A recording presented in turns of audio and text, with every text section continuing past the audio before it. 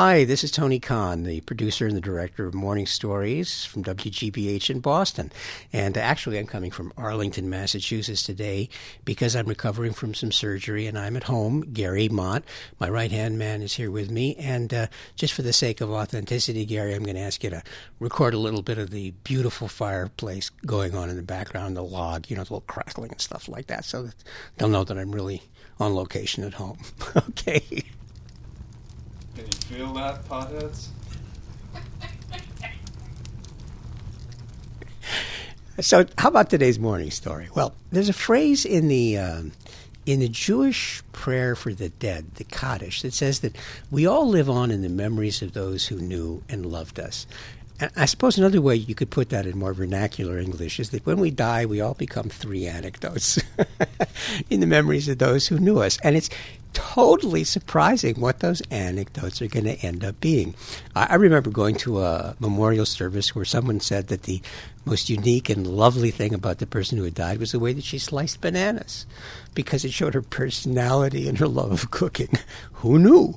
Or another person who said, well, I loved so-and-so because every time she came to visit me, she would find all my socks that needed darning, and she would darn them in the night and never tell me. Aren't those lovely moments that carry with you about who somebody really was to you? Now, when that person is a parent, we can end up being touched by so much more than just darned socks or sliced bananas. Something that they said or did or that they didn't say or do that's played with you all of your life and you maybe didn't appreciate about them till they were gone. Well, Tom Cottle, who's a Boston-based writer and psychiatrist, has one of those memories for us today. It's a story that we call You Just Don't Know the Whole Story. Now, I'm not sure that this was a story that Tom himself was planning to tell me at first, but he came in for me to interview him about his latest book about his mother, who was a concert pianist and a child prodigy. And suddenly, as I listened to Tom, and as Tom listened to Tom, and his memories of her when he was 16 years old, a story started to emerge about her that I got the feeling he was telling me for the first time. You just don't know the whole story. We are in Europe. I'm a 15-year-old boy. We're going from northern Italy, the mountains of northern Italy, to northern France by car to make the boat back. Talk about a rich man's story, huh? Hairpin turns. At each turn is a new ravine, a new crevice, a new precipice is the word I'm hunting for, of thousands of feet way down. Oh, we're screaming and yelling. And I turn around from the front seat where I'm sitting, and I see my mother sitting between my father and my sister. Her hands are in her lap. She's looking down, and she's weeping. And I'm thinking, what a pathetic person. This is the most gorgeous drive. People pay millions of dollars to drive through the mountains of northern Italy. And my pathetic mother is so screwed up in her life that she's crying.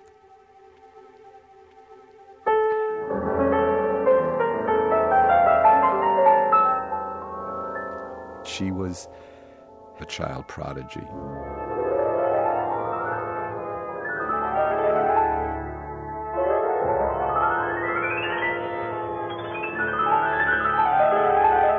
Who by 7 was concertizing with orchestras, and by 19 was an international sensation.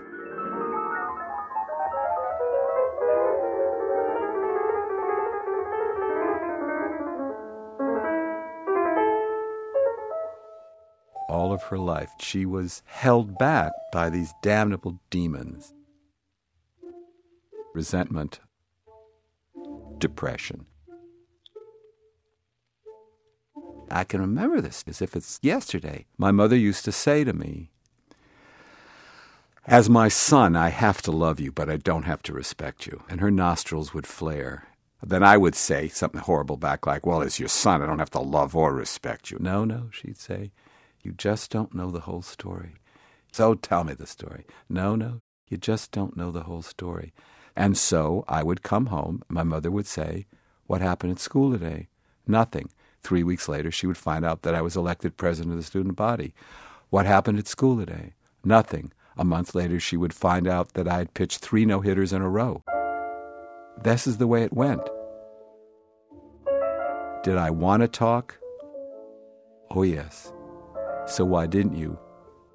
I knew you're not to speak. I keep coming back to that scene in the car. There's a rail strike, and to make the boat back, we're forced to either fly or to go by car. My mother has had a terrible car accident, terrible, near Gary, Indiana. Flung out of an open car, hit by a car, and literally flung out, no seatbelts in those days, in a hospital for a year. She will not go by car. She's phobic beyond all belief.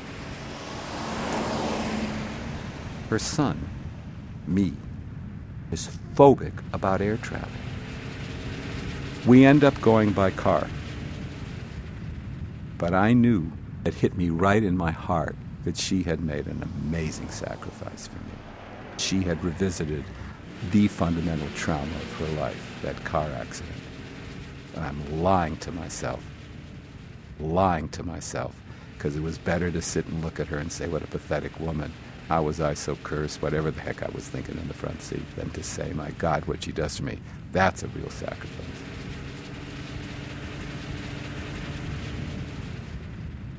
Was there ever a thank you for that? Was there ever an acknowledgement of that? Never. Now, I'm telling you, now there is. Now I miss her. Now I really miss her. Somebody asked me once, do you think she ever expressed her love for you through her music? I know that she did. That's right, she did.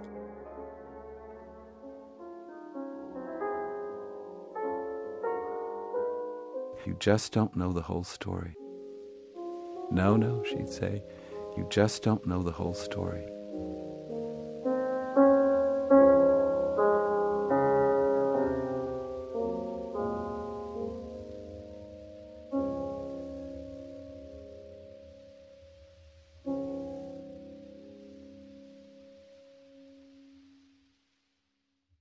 That's Tom Cottle with today's Morning Story.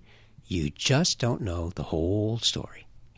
Morning Stories is podcast every Friday from WGBH in Boston. Be sure to check out our website, too, at wgbh.org/morningstories.